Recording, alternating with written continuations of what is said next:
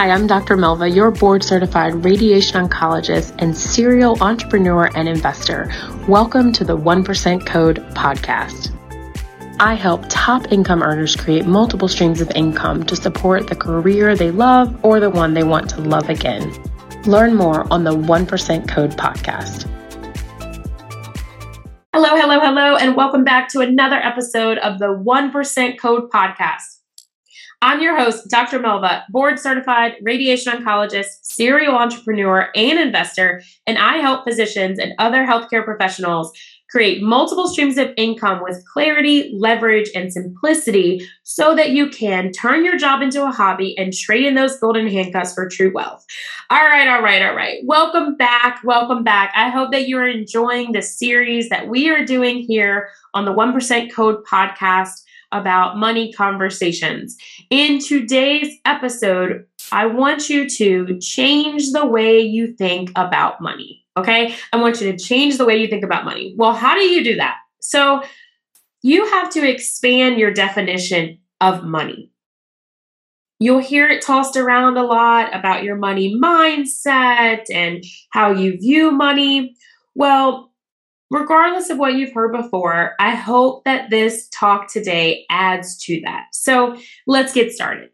Money is a tool, okay? And when you believe that money is a tool that will get you where you want to be in life, you will be thinking about money very differently. Because let me ask, how many of you look at money as an exchange for good or service? Or when we say money, you think about debt, or you think about legacy or wealth. You really want to see where you are with your relationship with money. To do that, you have to be committed to making this change about the way you think about money. So what are some ways to show commitment and change? One, you can start to read, or many of us listen to audiobooks that are financial books all about money. It helps you to learn how to be better with money, and you get less stress and there's more peace when you have a plan and you understand your identity and your relationship with money than you did before. Some of my favorite books, and I'm sure many of you listening to this have already read them. If you've already read them, it's okay to read them again. Every time I listen and or read to these books, I learn something new. So number one will be Think and Grow Rich by Napoleon Hill. Number two is The Millionaire Next Door by Stanley and Dunko. I read this, actually, my husband and I read this together when we were dating a long time ago.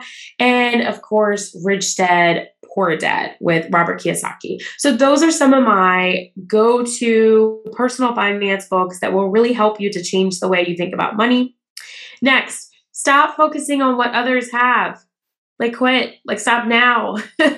Okay? Because when we get into that comparison or keeping up with the Joneses, it is negative energy that doesn't really help you to move forward on your money goals, your financial goals, where you want to be wealth-wise, your legacy. So stop worrying about what other people are doing. Just focus on where it is you want to go, the people you're bringing into your network, what your mentors and coaches are telling you to focus on, and stop worrying about what the person next door is doing, because it's really not going to help you. Then you have to be grateful and practice gratitude all the time. I mean, all the time. And if you don't know what gratitude is, it's crazy. I went in, it was about 5 years ago or so now. I spoke at a medical school with a group of, I believe they were second-year medical students. And I had a slide all about your why, finding your purpose, living your best dream out. And I shared some tips from Simon Sinek, his book, Finding Your Why. If you haven't read that, you need to read that too. And I talked about gratitude. And I did this whole section on gratitude. And when I looked at the second-year medical school class, I asked how many of them even knew what I meant by gratitude. And I got the deer in headlights look. And I was thinking, oh my goodness, what's going on? So if you don't know what gratitude is, I want you to look it up, okay? I don't think I need to tell you, but I want to make sure you're being grateful. You're practicing gratitude from the time you wake up to the time you go to sleep. You will change the way you think about money and your relationship with money, okay? Next, stop the judgment and forgive yourself.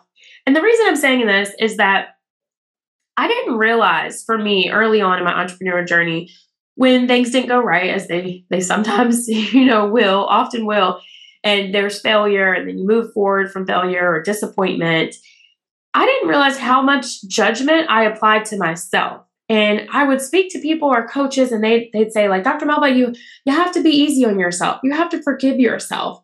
And I'm like, what are you talking about? Like, I'm not upset.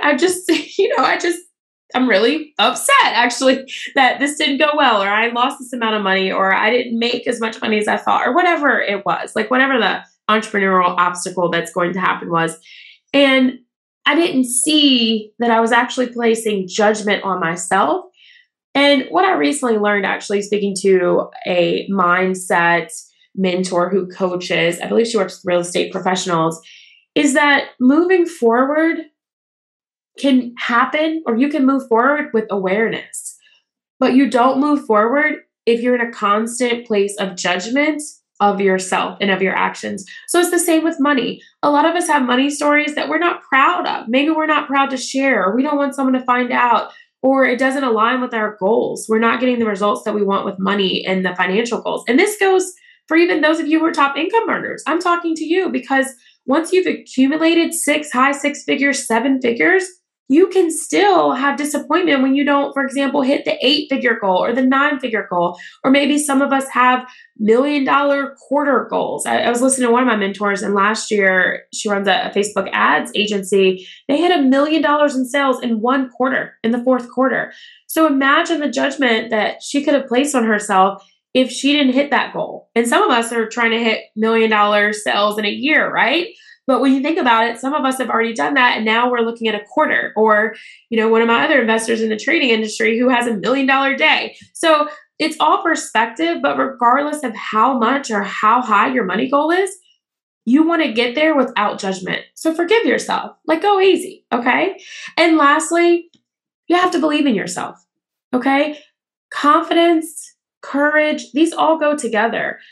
You're not going to change the way you think about money if you don't believe that you can, 1, make that change, 2, be committed to that change, and 3, that it's possible for you to have a different relationship with money.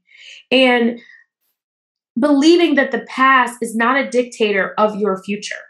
Okay. And I know I say this all the time, but we can change our situations, including money, jobs, finance, marriage, parenting situations.